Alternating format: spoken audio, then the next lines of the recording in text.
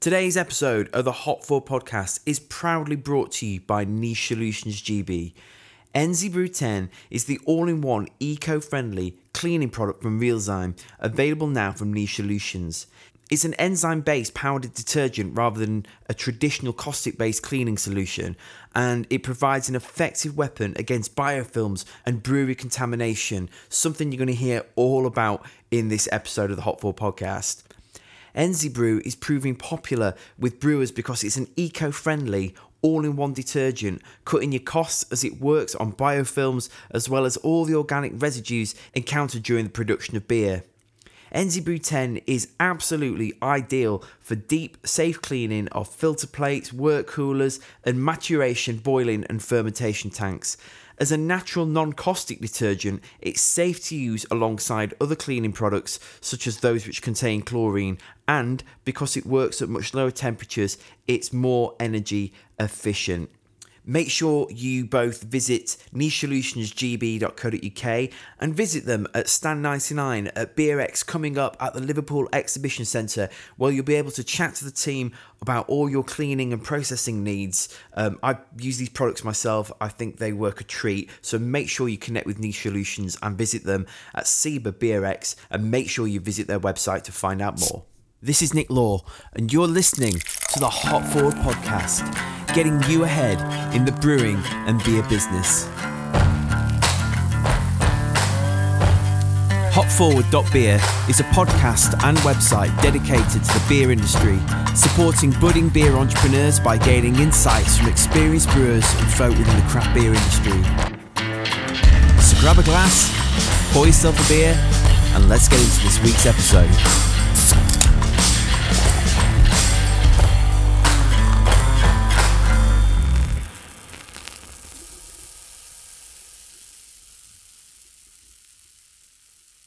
Hello and welcome to another episode of the Hop Forward podcast.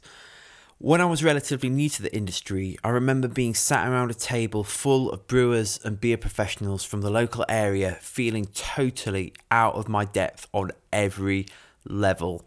Not only were they well versed in drinking more beer than I was, but it seemed as if their knowledge of brewing was vastly endless in comparison to mine. Talking about amino acids, hop creep, and the effect of nitrogen levels on the performance of malting barley during germination was a little more than I could bear. And in a vain attempt to display my prowess, I launched into the conversation with my own story about how I was starting a contract brewery to focus on sales and the brand, because I'd heard that brewing is 90% cleaning and 10% paperwork.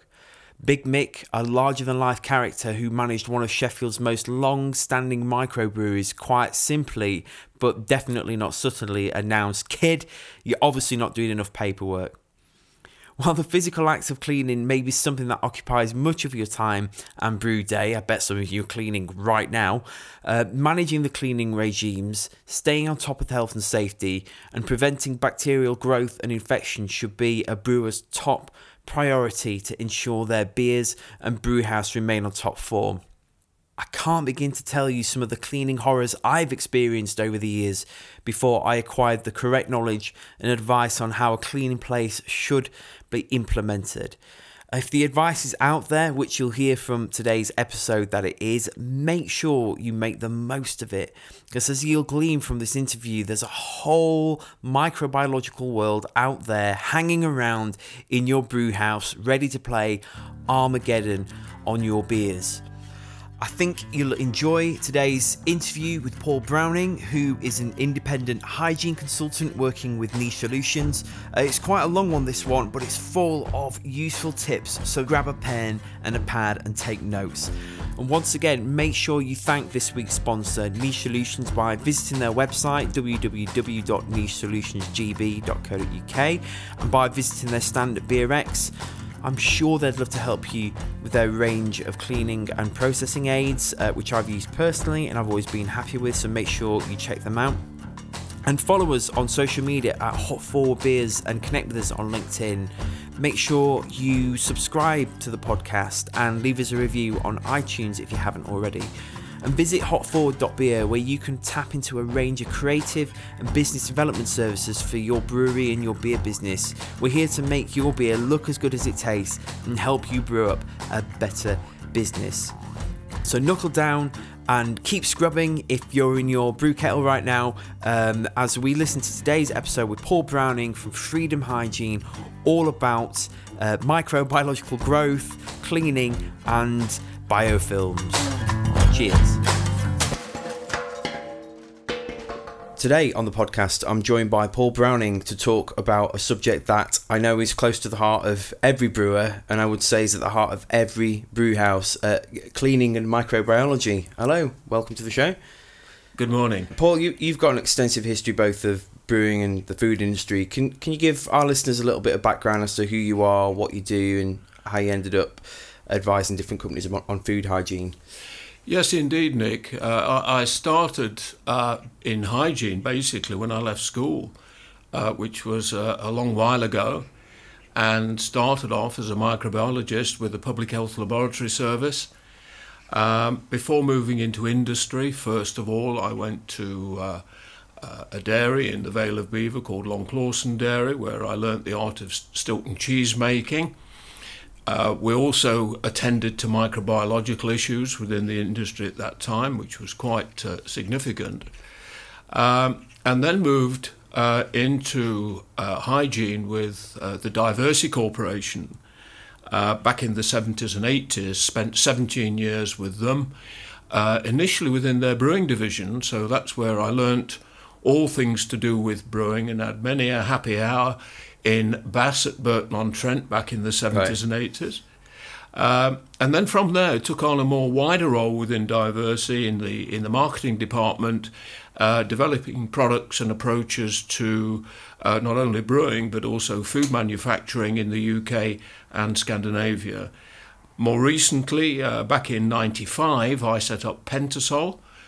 We were supplying chemical detergents manufactured in Daventry to Carlsberg Tetley, Charles Wells, Greene King, as well as some of the family independents like Bateman's. And that was sold, as probably many of the listeners will know, to CCL, who then sold that to Zenith, and more recently it's now owned by Diversey. So it seems that my career has gone full circle in the last 40 years. Now I act as a consultant to Niche. In addition to that, I have my own business, which is called Freedom Hygiene, and my main concern with that is the identification of biofilms and the elimination of biofilms within food manufacturing, particularly with reference to Listeria monocytogenes. Right, okay. And you're working with some brewers like you mentioned, Camden Town, Roosters, that was the other one, wasn't it? Yes, it was. Who else are you working with at the moment? We're working with Roosters and Hambleton's, Nene Valley, Nottingham Brewery, Exeter, Hanlon's, and a few more besides. Right, great stuff. So let's start with the basics and work up from there. So Total 101 question, why is good basic cleaning and hygiene a must for every brewer out there? It's because of the hidden dangers, and brewers, I tend to call these breweries first generation brewers rather than micro brewers. I think micro brewers understates the business that these are in. So I like the term first generation brewers, which I actually pinched from the managing director of Everard's before that brewery closed down. That was Stephen. And whilst they have learnt the art of brewing, they've had to pick up engineering skills. I think the two most difficult skills that brewers have to come to terms with, and this is where they need help, one is an area that we were talking about, Nick, before we came on air, which is to do with marketing their products. You can brew the best pint in the world, but if you can't sell it to enough customers, you're not going to stay in business. But my concern is on the hygiene side, because most brewers underestimate what hygiene is all about. So what I try to do is not just go in there and sell them a range of chemical products, which is the easy thing to do, but we try to impart knowledge so that they can understand why they've got to have a really great attitude toward cleaning and not just see it as something that's coming off the bottom line. Yeah. So Can you share with us some of the hygiene horrors you've witnessed in the past, and some of the attitudes behind poor standards in breweries like that? First, with attitude, I think the worst attitude is where a brewer will try to do the cleaning at the lowest possible cost, without any concern for what impact that might have on hygiene performance. This manifests itself in using detergents under strength. This is one of the most commonest things that I find.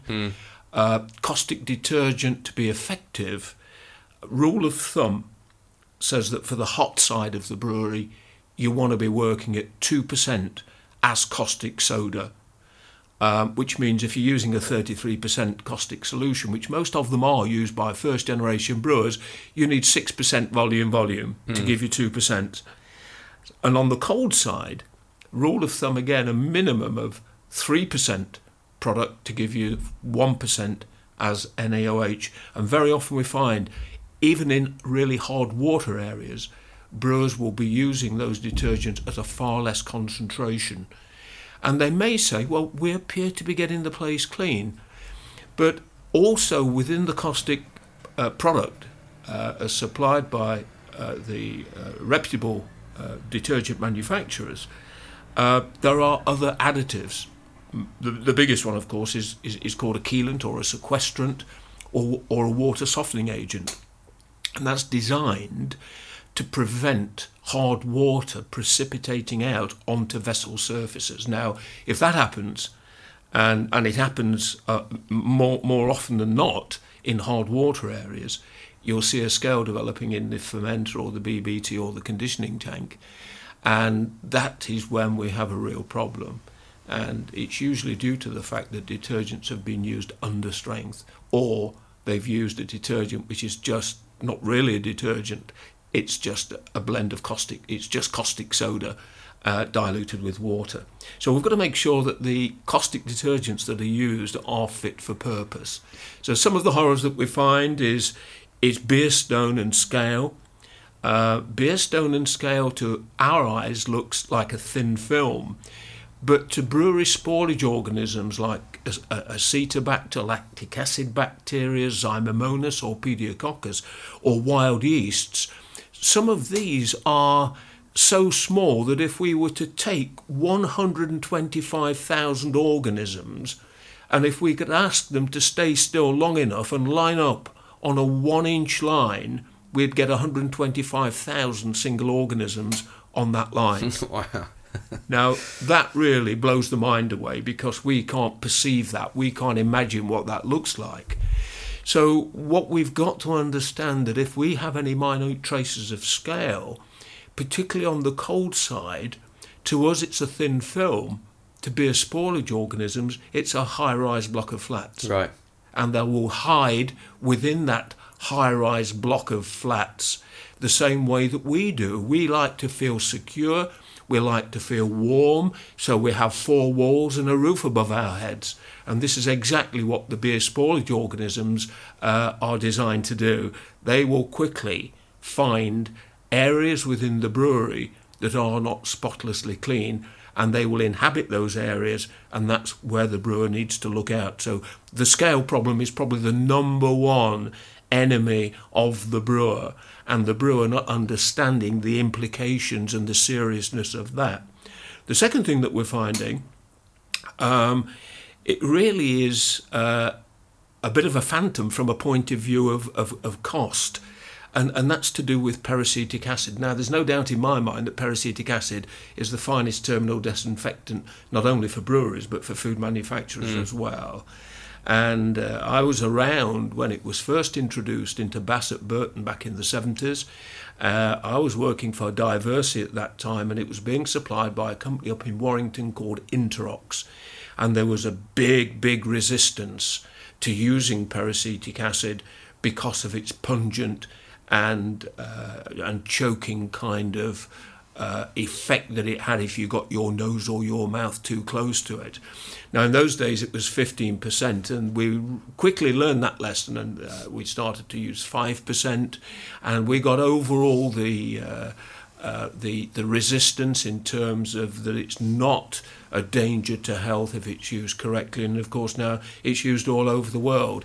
But the number of times when I say to the brewer, you're using peracetic acid, what strength are you using it at? Mostly they know, and they will have it recorded that they're using it at a certain concentration. Invariably, it's far too high. 1%, sometimes as high as 2%, and that's not going to give you a better kill rate. It's certainly going to cost you more money, and peracetic acid is probably the most expensive product that a brewer will use to do with disinfection and cleaning. And so we say, well, perhaps you should bring that down to 0.25 to 0.5% volume. That will give you plenty of ppms of peracetic acid to do an effective kill. Yeah. I mean, just on that peracetic acid thing, because I hold my hands up guilty. There'll be times where it's just me like, splash it in. I mean, what are some of the other effects if you use it at a higher dosage? Well, it's an interesting point, that, Nick, because recently we've been approached by a brewer who had read somewhere, or thought he'd read somewhere, that if peracetic acid is used too strong, that the oxygen can start to oxidise the beer and give you off flavours. Now, in theory, I can see that. But if used at the correct concentration, the peracetic acid dissociates, as we all know, into acetic acid and a little bit of oxygen, but these are in such minute traces that they're probably not exceeding the amount that's already in the beer in the first place. So if it's used correctly, it's not a problem. I've yet to investigate what happens if you use peracetic acid way above the recommended strength. There may be, and I say maybe, and this is a personal, not a professional opinion, there may be a propensity for the dissociated oxygen to oxidise the beer to an extent that you may pick up a taint. Right. What are the benefits of investing in cleaning regimes, and to what extent should a brewer go to when putting a CIP program in place? There are a number of things, and you've really got to be a little bit of an engineer, you've got to be a little bit of a chemist, a little bit of a microbiologist, but if the brewer is dealing with a reputable supplier, then that supplier should be able to provide you with this kind of support. But the first thing that we've got to do, and I'm certainly finding within some of the smaller breweries, probably 5 to 10 barrels, where they've probably inherited a system that they don't know the origins of. And one of the commonest problems is to find that the spray device in the fermenter, for example, doesn't match the flow characteristics of the CIP pump. And again, brewers will probably are ignorant. And let me just explain my definition of the word ignorant. Is not stupid. Ignorant means simply lacking knowledge. And if the brewer doesn't have a knowledge that you've got low pressure, high volume spray balls that need a certain specification of CIP delivery pump, on the other hand, if they've got a high pressure, low volume spray device in the vessel, they'll need a completely different flow characteristic from the pump. So they've got to check, first of all, that the hydraulics, shall we say, of the CIP system is in harmony, that the spray ball matches the pump. That's the first thing to do. The second thing to do with any CIP system is to make sure that the diameter of the piping matches the diameter of any beer pipes, any beer lines, because if we have any reduction in diameter or any increase in diameter, we will get flow rates which are either increased or decreased and could affect the cleaning, particularly of pipe work. So we need to look at the flow rate, and we need to make sure that we have turbulent flow, particularly going down a pipe. If we have laminar flow, which is moving at a far slower rate, that is not sufficient to scour off any yeast deposits that we may have lurking within the piping system. So having looked at the engineering, having had a look at, just before we move off engineering, also to check the CIP system doesn't have any dead legs. And these usually are pieces of pipe work that are coming out at right angles to the main flow with a blank cap on.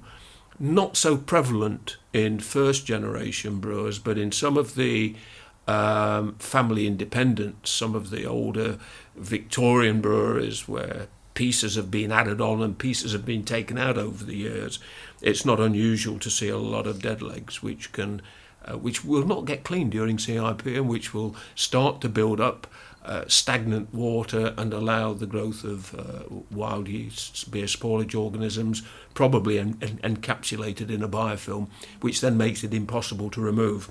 So once we've looked at that, we need to look at the timing of the CIP. We need to look at the timing of the pre-rinse, the detergent wash, and the intermediate rinse and the terminal disinfection. And it's really trial and error. And starting from scratch, I would encourage that the brewer starts to do a pre-rinse and times that pre-rinse. And let's say nominally starts off with a 1 minute pre-rinse and then scavenge all that pre-rinse water back down the drain, and then do a second 1 minute pre-rinse. These are called burst rinses, and they're far more effective than having a continuous, let's say 3, 4 or 5 minute rinse. During that, he needs to put his head, or she needs to put her head inside the vessel when the pump's switched off, to make sure that we don't have any building up of liquor inside the cone, for example, of an FV. Because if we don't have the spray device spraying onto the stainless steel surface, if it's just hitting a pond of water or detergent in the centre of the fermenter, that area that is covered or immersed in solution will not be cleaned adequately. So let's say 3 1 minute burst rinses with a pause between each rinse, then move on to the detergent cycle. 3 parameters to check there, Nick. One is, are we using the detergent at the right strength? Secondly, are we using detergent at the right temperature? And thirdly, are we circulating it for the right amount of time? So for dilution, they should follow the manufacturer's recommendation. So if we're talking about a 33% caustic solution in its concentrated form, then 3% of that will give a 1% caustic solution, which is ideal for FVs. So it's necessary to make sure that we know the volume of water in the FV or in the CIP tank to which the caustic is being added, so that we can calculate, that is the right dilution. But particularly if the brewery is looking for BRC or SALSA or CIBA accreditation, I would also suggest the use of test kits. Now, it's been made very simple these days because you can get test kits from the detergent supplier. They're just dropper bottles, and providing you can see a colour change, usually from colourless to red or red to colourless, depending on whether you're titrating acid or caustic, and you can count the number of drops, you can then quickly calculate what the strength of detergent is. Now, that's particularly useful if you want to know how much detergent is being used per clean, because you can start off with, let's say, a 1% caustic solution, and after the first clean, if it's only dropped to 0.9% and that detergent solution looks particularly clean still, then I would encourage brewers to save that and use it again. See, in the larger breweries, they don't throw their caustic detergent away. They will have a big, usually something between 5 and 10,000 litre dilute detergent tank, which they use probably for about 4 weeks before they will dump that and make it up again. So detergent dilution is very, very critical, particularly if we have hard water, because remember what I said earlier, that it's not just the right caustic concentration that we're looking at here. We've got to have enough chelant or sequestrant in that dilution to bind up any hard water salts so that they don't precipitate onto the stainless steel surface and allow the build-up of scale and give good residential dwelling to beer spoilage organisms. So that's concentration, and to do with time, most brewers get this about right. I would say that on the hot side of the brewery, for the wort kettle or the copper, we should be looking at up to an hour to clean that effectively if all the other parameters are satisfactory. On the cold side, FVs, BBTs, CTs, again, if all the other parameters are correct, then 20 to 30 minutes should be more than enough. Yeah. So when it comes to vessels in particular, because obviously as you've been on travels and I've been on mine, you see all kinds of different breweries, everything from really nice stainless steel shiny uni tanks to the other extreme, which I would imagine some of our listeners will be able to identify to, which is like high density polyethylene fermenters, effectively big plastic buckets. Now, we all know one cleans better than the other. So if anyone's listening to this and they are in a situation where actually they're using big plastic FVs, like what are some of the dangers that you'll get with those as far as cleaning is concerned that you won't get with stainless steel, and what kind of things can they do to overcome the challenges that they'll face on a microbiological level? Okay, I think maybe some of your listeners won't be very happy with the answer I'm going to give you to that, Nick. But I'm speaking from experience, and I'll leave this brewery anonymous. It's no longer in business. But when it was in business, I was visiting this particular brewery on several occasions, and they were brewing, they were fermenting in second-hand plastic IBCs. They had a very good cleaning regime. They had a high-pressure spray device, which they put into the top of the IBC with a dummy manway door, and they gave it a thorough wash with a caustic detergent at the right concentration. They rinsed, and then they would give a good peracetic acid disinfection. They were doing all of the cleaning impeccably well. But what they failed to realise was twofold. The first thing was that the inside of any IBC, which is blow moulded, is not going to look under the microscope very smooth. And we found by spraying on a biofilm identification solution. Now, this is, for the listeners who are not aware of this, you can get at a fairly low cost solutions which you can spray onto a surface to see if it's microbiologically clean. The larger brewers will be using ATP, which is fine. A lot of the smaller brewers can't afford or don't think they can afford one of those. But that doesn't matter. I don't think that it necessarily means that you can't test if a surface is not microbiologically clean. You can spray this stuff on, and if there is a colour change, it indicates that the surface isn't clean. And the cost of that per test is about a third of the cost of ATP. And there's no capital outlay as there is with an ATP machine, which can cost anything from £1,000 upwards. And when we applied this solution to the inside of the IBC after cleaning, we rapidly found that we had biofilms growing within inside the fermenter, and yet the brewer was doing everything correctly in terms of a cleaning program. So had that been a stainless steel fermenter, he wouldn't have had that problem. But the problem with biofilms is that they will grow particularly on rougher surfaces. They will find all the indentations, all the scratches, all the, shall we say, deformities, so that any areas which are not totally smooth will harbour bacterial infection. Getting back to what I said earlier, that if you put 125,000 beer sporulage organisms in a line on a 1-inch line, that's the number that you would get. So if we've got scratches or crevices through blow moulding in a plastic container, to us it might just feel like a scratch on the surface or a slight indentation. To these microorganisms, it's equivalent to the Grand Canyon. And what we've got to do as brewers and as owners, is to start looking at cleaning through the eyes of the bacteria, through the eyes of a microbiologist.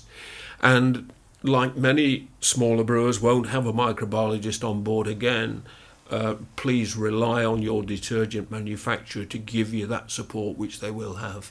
So just touching on that, this is I'm shooting from the hip, this question. What about plastic casks? Because obviously when a lot of first generation brewers start up, it's metal casks are a huge capital expenditure, whereas plastic ones obviously they're cheaper. I presume the same principles apply if they get scratched on the inside. Like, should brewers be using plastic casks? Or?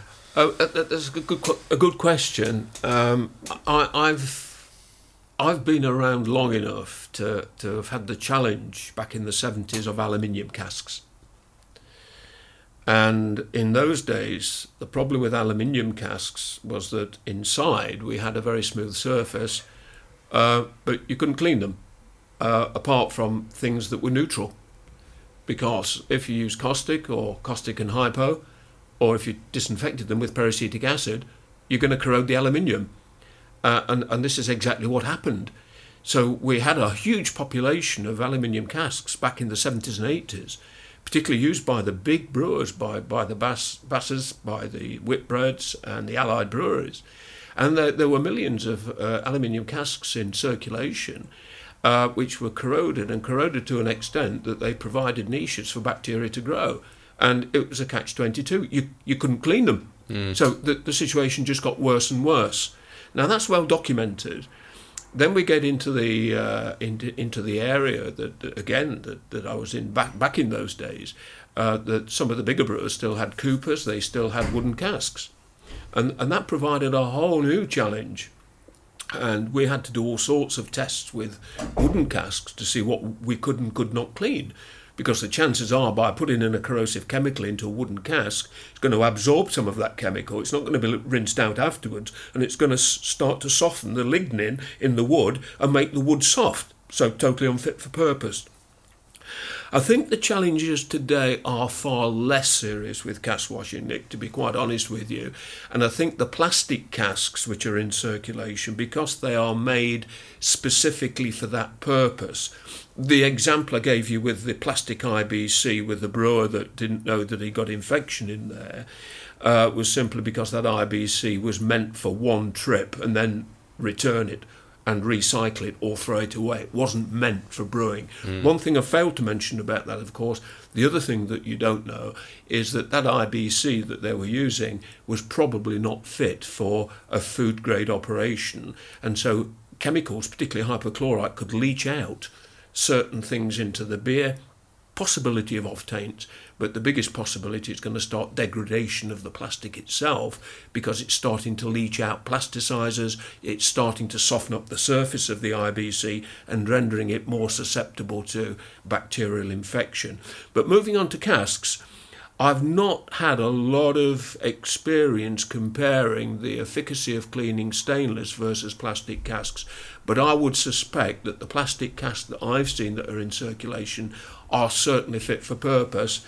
Again, I think we need to have a clear indication as to what can and cannot be used in a chemical sense in those plastic casks. We need to make sure that if we use chlorine, for example, in the chlorine caustic mix, that chlorine isn't going to leach out something from the cask which is going to affect the durability and the robustness of that cask. Again, giving you an example that's not radically different from that there was a problem many years ago of using certain beer line cleaners in the retail trade which had not been thoroughly investigated, or what had not been thoroughly investigated really was not the chemical but the plastics being used for beer lines. And it was found that chlorine rapidly leached out plasticizers in beer lines, and those beer lines collapsed. So what you had instead of a tube was a tape. Right. And that, particularly on some of the bigger installations, was a very costly lesson to learn. Now we know what chlorine will do to beer lines. We use materials of construction which are resistant to those chemicals. Yeah.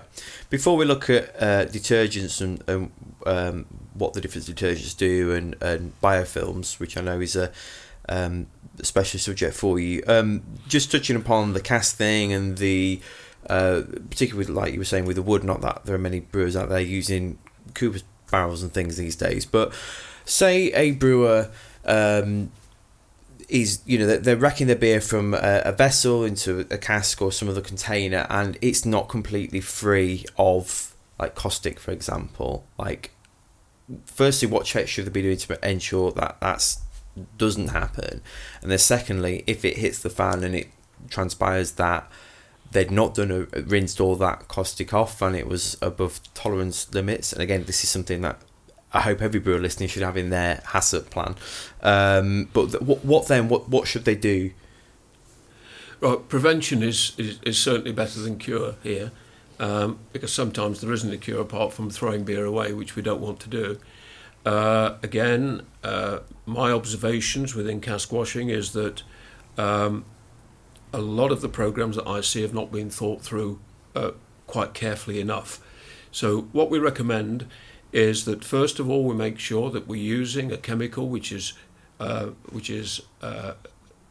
can be used for cask washing, and what I mean by that is by reference to the cask washer itself.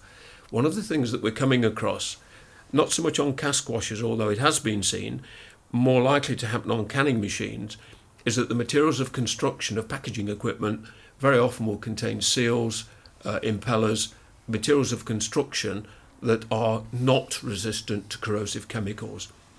But on a cask washing program, what the brewer needs to do is to make up a solution of detergent. Once he's determined that is the right detergent for the job, that will either be a sequestered caustic detergent, which I would recommend being used at a minimum of 3% volume.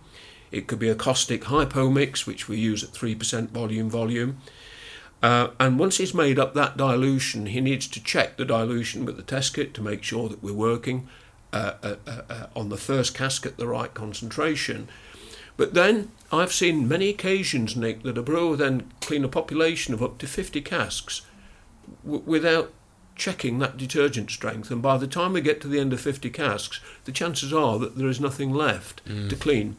So what we're suggesting is that the cask washing operator, after 10 casks, checks the detergent strength with a simple dropper test kit. It'll take him no more than a minute or two, and then from that he can determine whether he needs to add any more at that stage.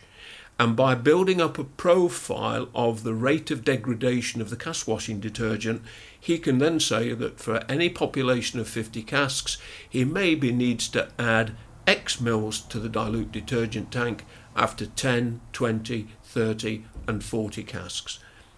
And once he's done that, he doesn't have to then check that every time, but if there are any changes made to the cask washing machine, or to the casks themselves, or an increase in the number of casks that are being cleaned, he will need to calibrate that again using the dropper test kit. Mm-hmm. So that's the first thing to do, is to see how much detergent is being used up by the fact that we're washing a cask. Most of the dilution, of course, is caused by rinse water getting back into the dilute detergent tank. So he may need to check out the mechanical integrity of the cask washing machine itself, and see if there are any reasons why the detergent is being unnecessarily diluted because of poor design or poor engineering, and perhaps for a nominal cost that can be engineered out of the cask washing machine. Yeah, just while we're looking at packaging lines, because you mentioned about canning lines there, a question I did have was,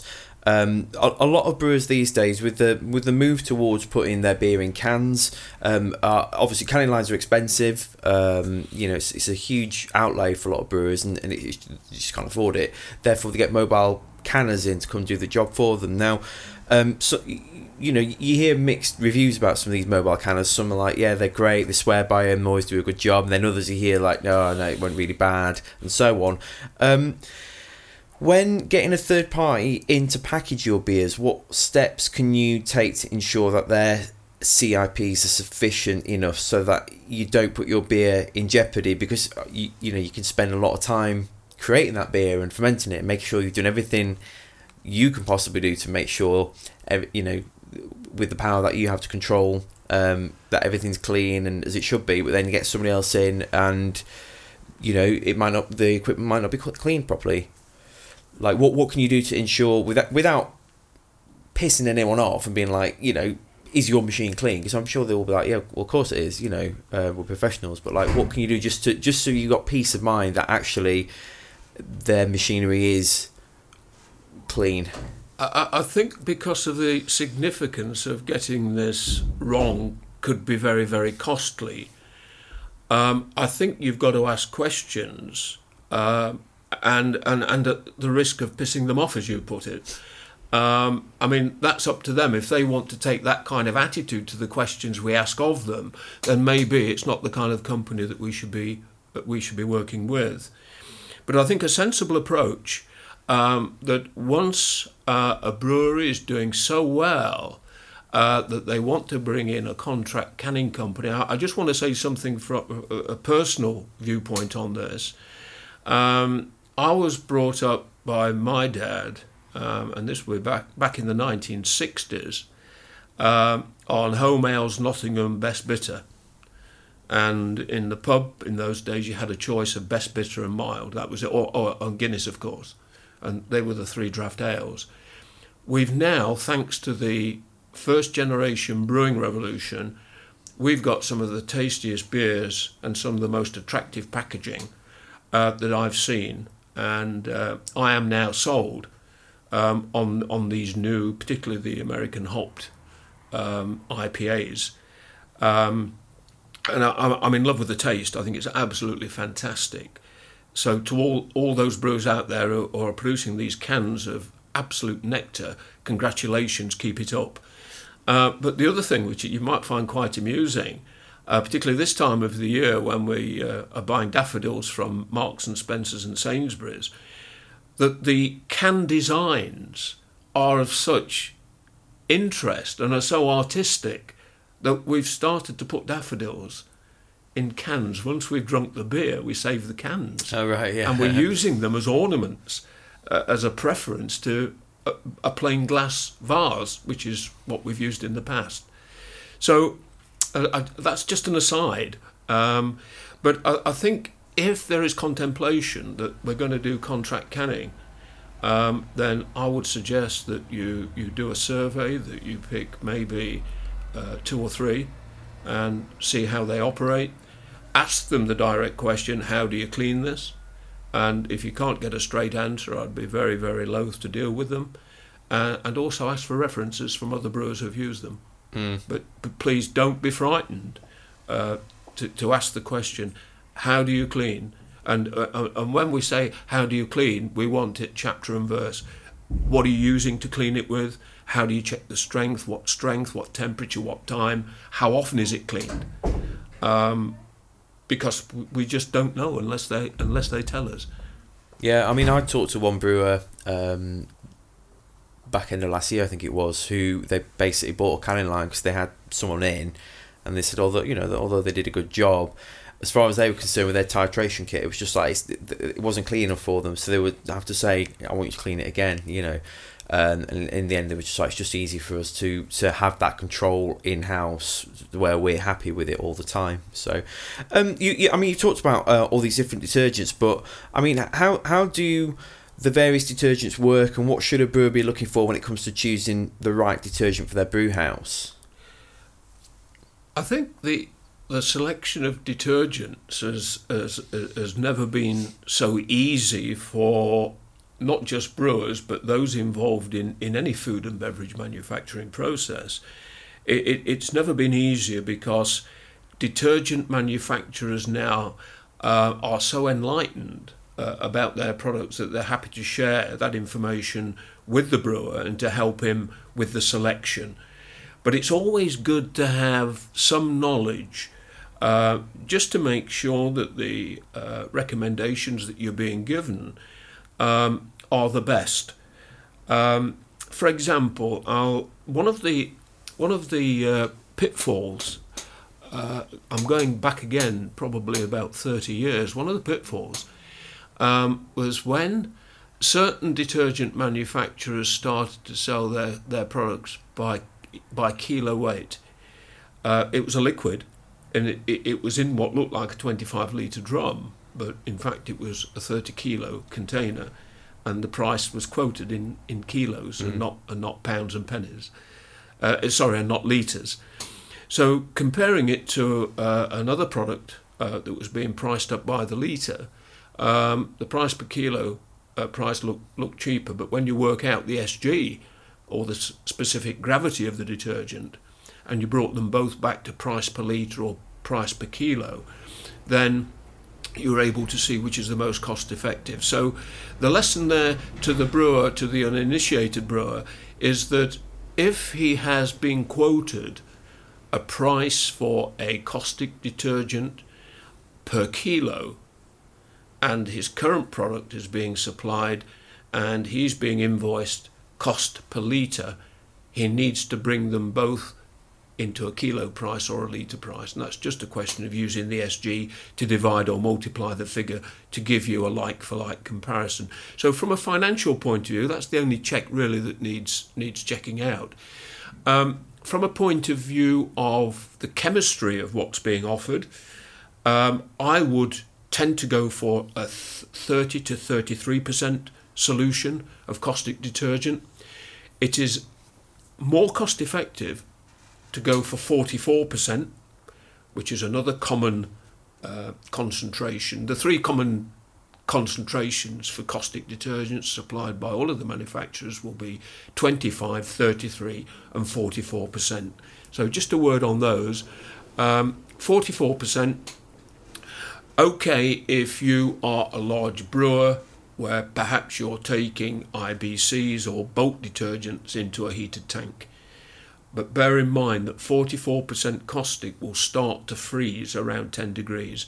And we've had problems where we've supplied 44% caustic products up to some of the breweries up in the north of England and Scotland. And in the early autumn, they've had problems getting the product out of the drum. It's not been 0 degrees as in frost and freezing temperatures, but at lower temperatures, the product starts to thicken up and freeze well above 0 degrees centigrade. 33% caustic product, that will start to freeze up round about 5 or 6 degrees. It will start to thicken up, so that needs to be stored indoors and kept above those temperatures. 25% caustic, the least cost effective, because 75% of it by inference is water and 25% is caustic. But there are some special occasions where a more dilute version is applicable, particularly if the additives going into the 25% caustic are not stable in a higher concentration. But to all intents and purposes, I would recommend that 99% of the time the brewer will be looking for a 33% caustic. He needs to ask what kind of level of coolant is in the product. He needs to make the supplier aware of the water hardness, and particularly if he's got a water analysis, the figure that we want to see is the total water hardness in ppms or milligrams per litre of calcium carbonate, and from that the detergent supplier can say, yep, this is the product that you want. It's 33% caustic. It's got a coolant or sequestrant system within, which at the recommended dilution of, shall we say, 3% volume will handle that level of water hardness. And what about some of the other chemicals? I mean, obviously we talked about peracetic acid, but are there any other chemicals and things we need to be having in our brew house to make sure things are clean and on track? So. Yes, Nick, good question. The mainstay, the core product will be a caustic detergent. Some brewers prefer to use caustic and hypochlorite blend. I'm in favour of using those products because hypochlorite, even in a low concentration, is great at oxidising, which means it removes organic soils from the malt, the yeast or the hops very, very quickly, quicker than caustic detergent. It also means that you can use a lower concentration of caustic. So you've got a caustic hypochlorite blend. You wouldn't use that at 80 degrees. 80 degrees is the optimum temperature for caustic CIP. It won't work any better above 80 degrees, and it will work less well below 80 degrees. So, well, to be precise, 82 degrees is the optimum temperature for caustic CIP. For a caustic hypo blend, if we use those temperatures, the hypo would flash off. Yes. So we need to drop the temperature to no more than 50 degrees for a caustic hypo blend. The third detergent in the hygiene armoury within the brewery would be to have a phosphoric nitric acid blend. These are quite commonly used for descaling when a beer stone or hard water scale appears usually on the cold side of the brewery. Now, for many, many years, I worked for a long time with Everard's in Leicester.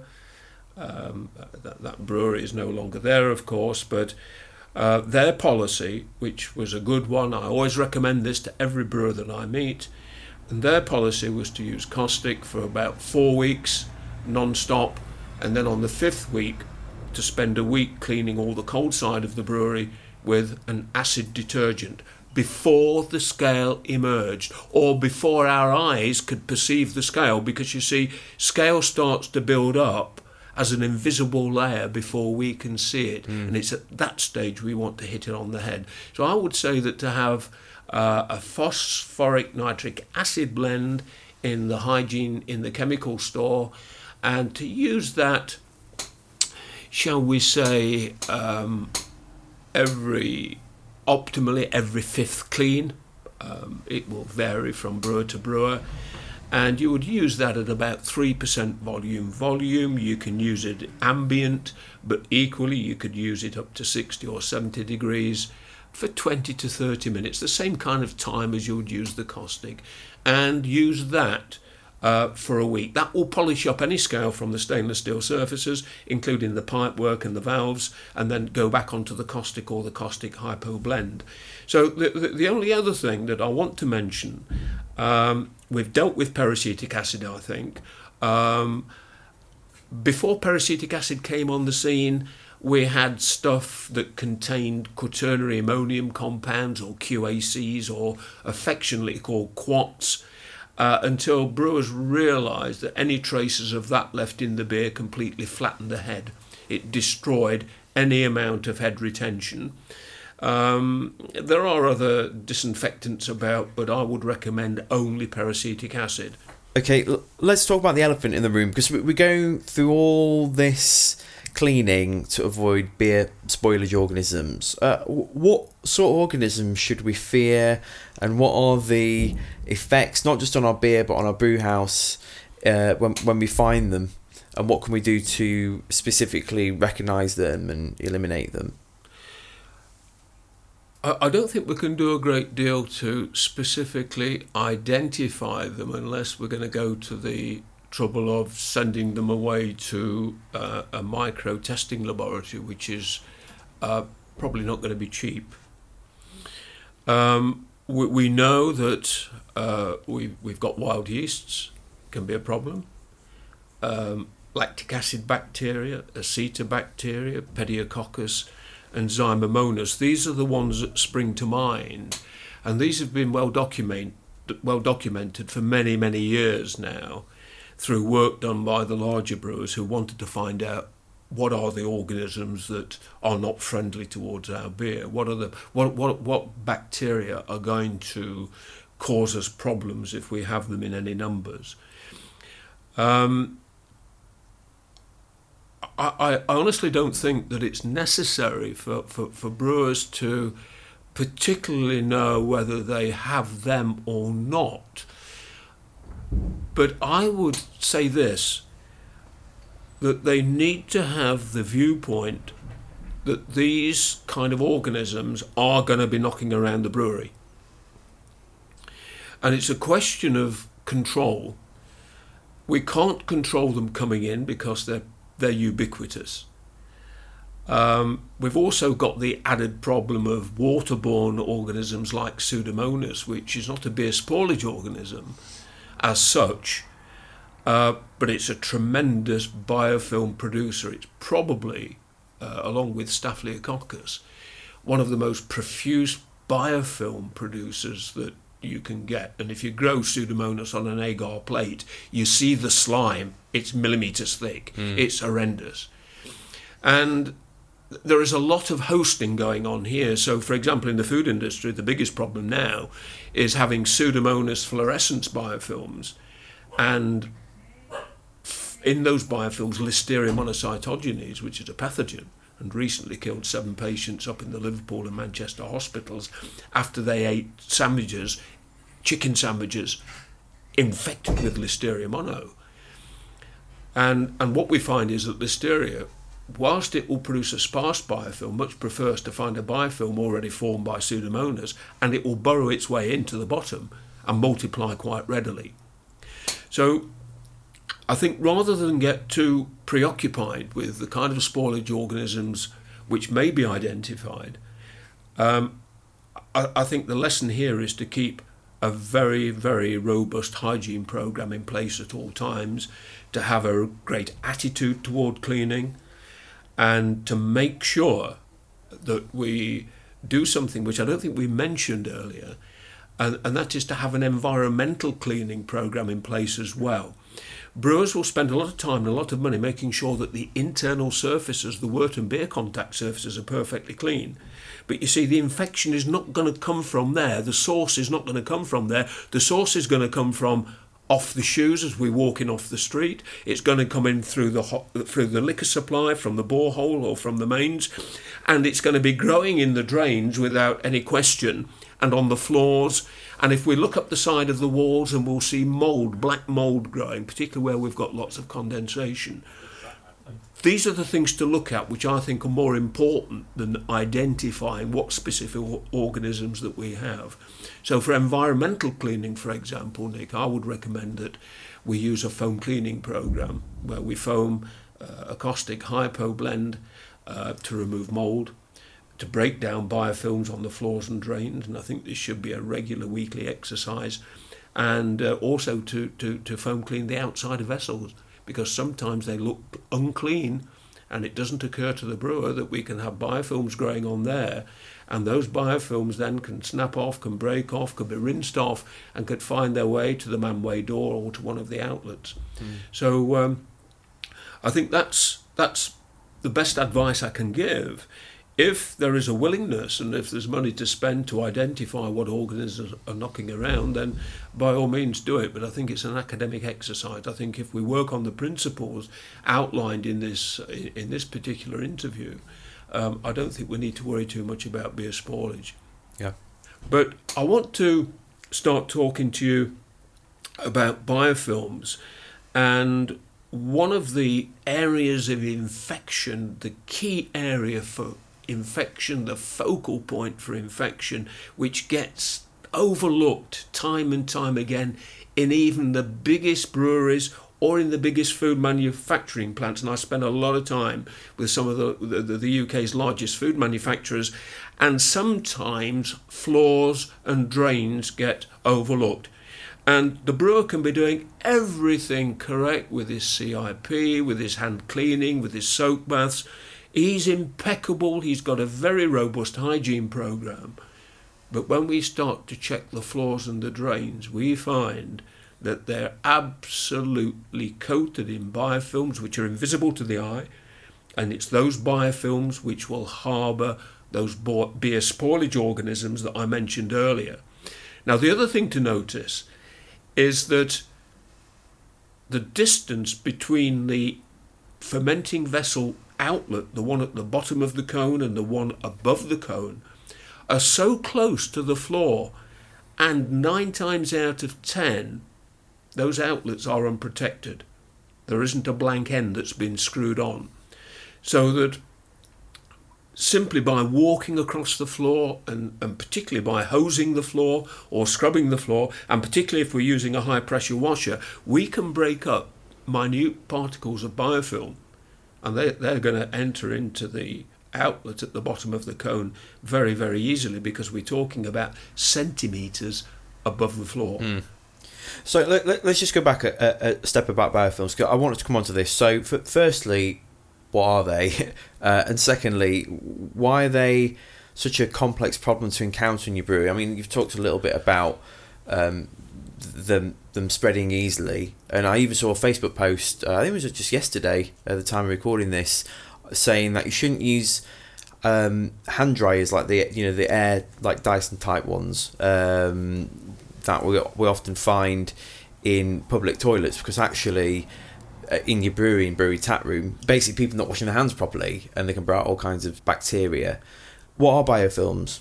Okay, I just want to mention something here, that you mentioned the infamous hand dryer, and there's absolutely no doubt that Mr. Dyson is an absolute genius with what he's invented. I mean, we've got one of his vacuum cleaners back home. But unfortunately, what we're seeing with the hand dryers, not just with the Dyson one, but with any high velocity hand dryer, and I've tested literally hundreds of these over the last 12 months, every one has got profuse amounts of biofilm. And if you look at the design of a hand dryer, it's manufactured in two halves, and it's stuck together so that if you look at the bit where you put your hand into the chamber, if you look where your fingernails are, they're millimetres above a join. And that's where biofilms love to grow, where two things come together and they can find what appears to us to be a little gap. As I said earlier, to them that's a Grand Canyon, and they can leap in there and they can hide and produce biofilms all day long. You'll also find that the water splashing off from the hand dryer onto the wall and onto the floor is also going to create lots of biofilm. I have stopped using hand dryers in motorway services, and I will either let my hands dry by themselves or I'll take my own towel in and dry my hands myself.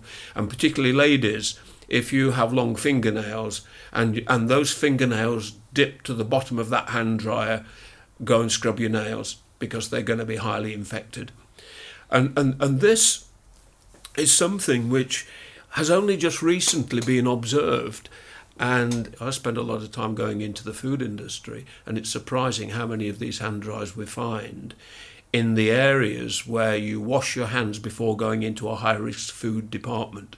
So the last thing you do is wash your hands and then go where they're preparing high-care food, and the last thing that you've done is you've washed your hands and then recontaminated them by putting them into a biofilm chamber, which we call a hand dryer. Wow. So what is a biofilm? Strangely enough, it's a rather weak-sounding substance.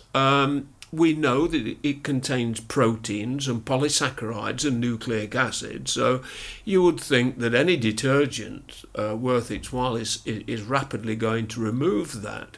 But this is the big problem that I'm trying to get into the conscious awareness of technical managers and technical directors all over the UK working in food and beverage and beer production, is that conventional chemistry doesn't touch them.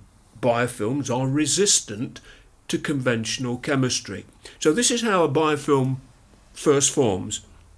I want you to imagine, and we'll use a brewery background for this, and imagine that for whatever reason on this particular day, the CIP program on FV number 3 has not been totally effective. For a variety of reasons. And we've got traces of yeast or beer left around an outlet pipe, around a valve, or maybe in a fitting inside the FV. You see, cleaning the FV walls is not a particularly difficult task. It's all the fixtures and fittings on the outside of the FV, which goes inside the FV, probes, and anything else which is allowing maybe a blind spot from the CIP ball, spray ball, or the CIP spray device. And microorganisms can actually detect minute traces of food, whether it's inorganic or organic. And what we're learning is that they can perceive their environment. So it's not just a random thing that happens. You know, it's not just that one day there are some wild yeast floating around, another day they're not. These are floating around all the time, and it's only due to the due diligence of the brewer with regard to hygiene that these guys don't have a chance to get a foothold within that fermenter. But on the one day when maybe, for whatever reason, that hygiene program has been shortcut, maybe he was running out of detergent and it was a low strength. Maybe he was running out of time. He got to fetch the kids from school. So he just did a quick rinse and left it at that. But on this particular occasion, some beer spoilage organisms or maybe some environmental organism like Pseudomonas, which is found in every brewery because it comes in with a water supply.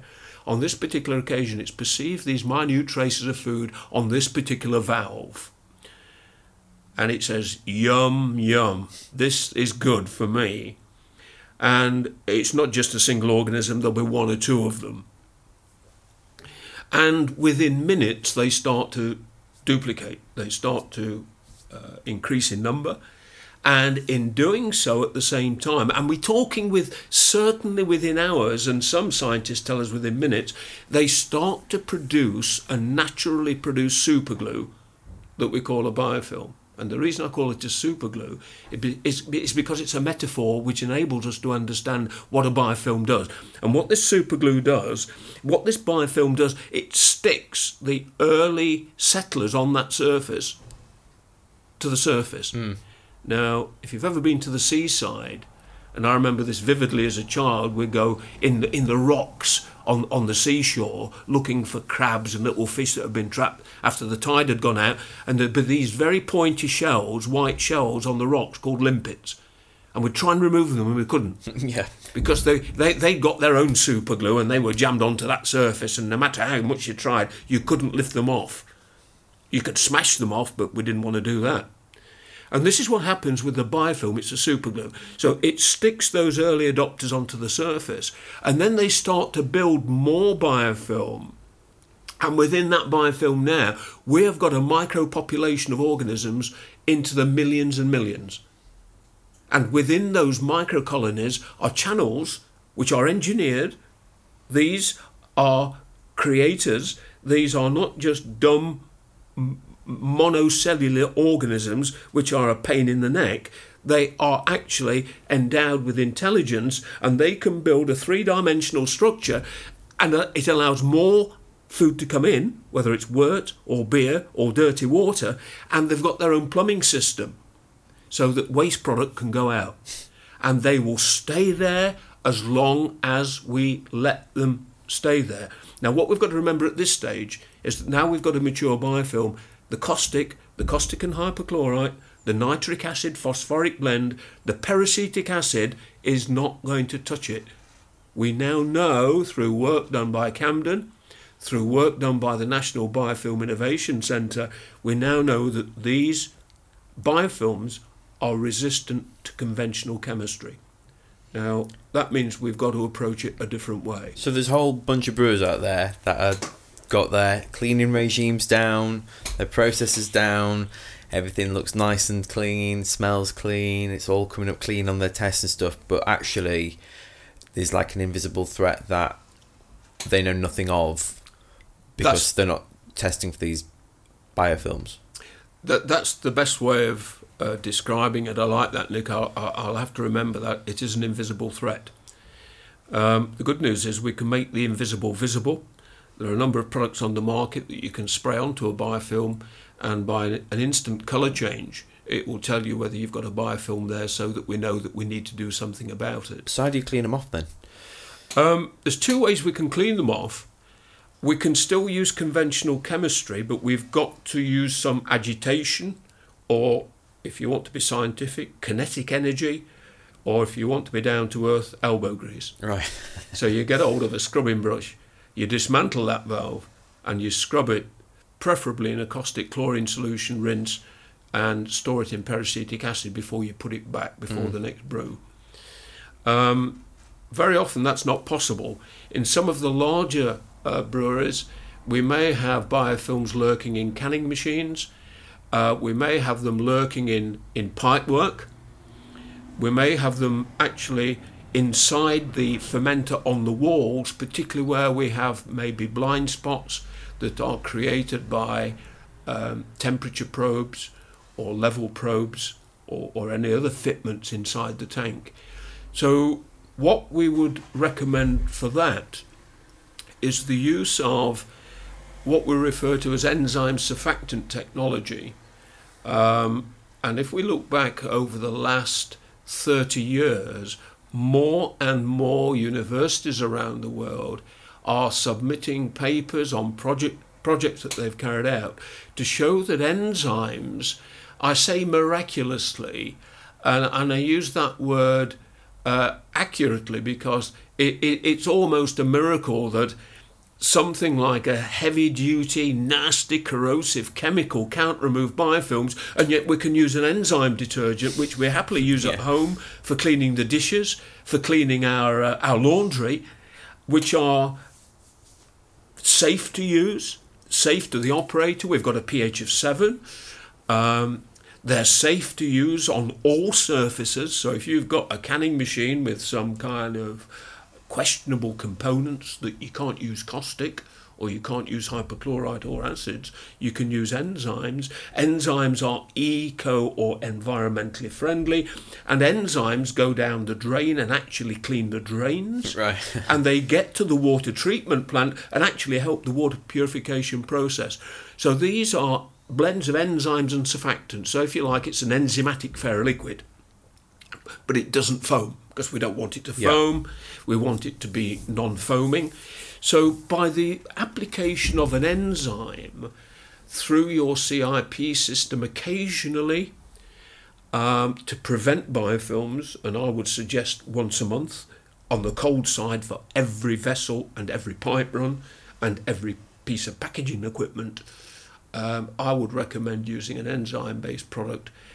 Usually no more than 50 degrees, that's the optimum temperature. And the time it takes to remove the biofilm would be about in line with what the CIP program is with conventional chemistry. So between half an hour and an hour, something in that area.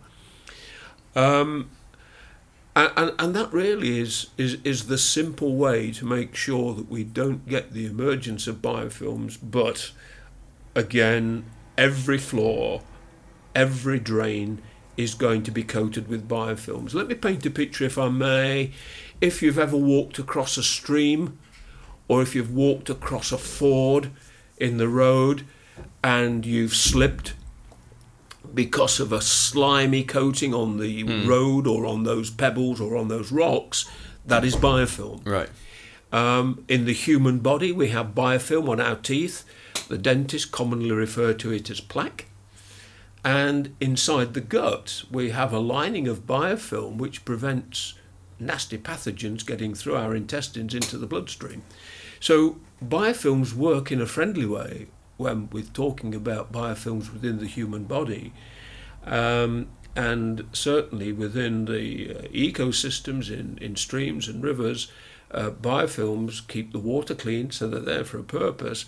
Unfortunately, in food and beverage and beer production, they can harbour infection, which can cause sour beers, which can cause returns, which has an impact on the bottom line, and can, if not addressed quickly with some of the smaller brewers, it could put that brewery out of business. So I would urge every brewer to have a biofilm identification and elimination programme within his HACCP file, and it's used on a regular basis. And if he doesn't know how to do that, again, his detergent supply should be able to give him those recommendations. Just so I'm clear with biofilms then, basically it's a normal beer spoilage organism like lactic acid, for example. That might attach itself to a bend or a fitting of some description and nestle in there, and then the biofilm is kind of like the thing it kind of like shields itself with, I guess, and that I am right, and that's my understanding is right. Yes. Okay. So when a brewer's putting together their regimes for ensuring that they are preventing biofilms growing and other spoilage bacteria getting in, how regularly should they be doing that, and what sort of things should they put in their documentation, to ensure that it's being done? Yeah, that's a good question, and the good news is that it's easy and it's not expensive. A number of brewers will use ATP, so you've got a capital cost there, and each test is quite expensive. But one thing about ATP is that you can get false negatives. We actually did some work through my company, Freedom Hygiene, with a meals manufacturer up in Yorkshire that was preparing ready meals for the supermarkets, and we actually trialled a biofilm identification product against ATP. And in a number of instances, ATP came across as being negative. In other words, it says this surface is hygienically clean. And we found that the product that we use for identifying biofilm said we have a biofilm problem, therefore we have a potential infection problem, a significant infection problem here. And the reason that we get the false negatives with ATP is that when the swab is wiped over a surface that contains biofilm, what we're harvesting with that swab is not representative of the population of microorganisms on the surface of the fermenter or the conveyor. We're harvesting the inert polymer or biofilm, which contains polysaccharides and proteins and nucleic acids, which is saying everything is okay. So I would encourage every brewer to spend 40 quid, and that's all they cost these days, for a 500ml bottle that you can spray on. You probably get 100 to 200 tests out of each bottle. And once you find an area where you have a biofilm, that needs to go into your HACCP plan. That is a critical control point that needs to be addressed. Now, how much time is it going to take? Minutes, not hours. It's going to take minutes, and this is just to set it up. Once we've identified the biofilms, as I mentioned earlier, dismantle that part of the plant and scrub it vigorously in a conventional chemical, or if you want a more thorough job, use an enzyme-based detergent. And I just want to make final mention on enzymes in the sense that they do not work in the same way as conventional chemistry. What enzymes do, you may remember from O-level science at school, Nick, I just about remember it, that enzymes are catalysts and don't actually take part in the reaction. They stay exactly as they are, so they're always active. They work very, very quickly, and what they do is very clever. If you used to imagine that a biofilm was ice at the Arctic Circle, and when the warmer weather comes along, that iceberg melts, and everything trapped within that ice flows into the Arctic Ocean. Imagine a biofilm to be ice. When the enzyme comes into contact with it, that's the equivalent of the summer sun, it melts or liquefies the biofilm, releasing all the microorganisms that were once well protected. They're now vulnerable. We now hit them with the peracetic acid. End of problem. Well, thanks for being on the show today. I mean, I've got so many more questions, and unfortunately I don't think we have time for them, but if somebody wants to look into the kinds of spoilage bacteria that they want to be wary of, like, is there any resources you can direct them to so they know what various spoilage organisms are and what they do and how to eliminate them? Yes, Nick. It's well documented on the internet. Just tap in beer spoilage organisms. There's some excellent information. Some of it is quite basic but most effective, and that ranges all the way to the very technical that is there for the microbiologists and the research professors. My company, Freedom Hygiene, are looking at biofilms now extensively throughout the UK. Most of the work I'm doing at the moment is within the dairy industry and the high care food industry. We're working closely with Camden BRI, and we're working closely with Southampton University, which is home to the National Biofilm Innovation Centre, and what they or called NBIC for short. And what the NBIC are doing, it's a collection of about 60 universities up and down the UK, each of which is specialising in biofilm research. Some will be dealing within healthcare, some within engineering, and some within food, beverage and brewing. So there's a lot of information out there, but certainly if a brewer has any concerns about biofilms, and his detergent manufacturer can't give him the answers that he's looking for, I'd be more than happy to help in a kind of neutral kind of way. Fantastic. So one last question then. If there was one pearl of wisdom that you wanted people to take away from this in regards to cleaning and hygiene, what would it be? If you could just choose one.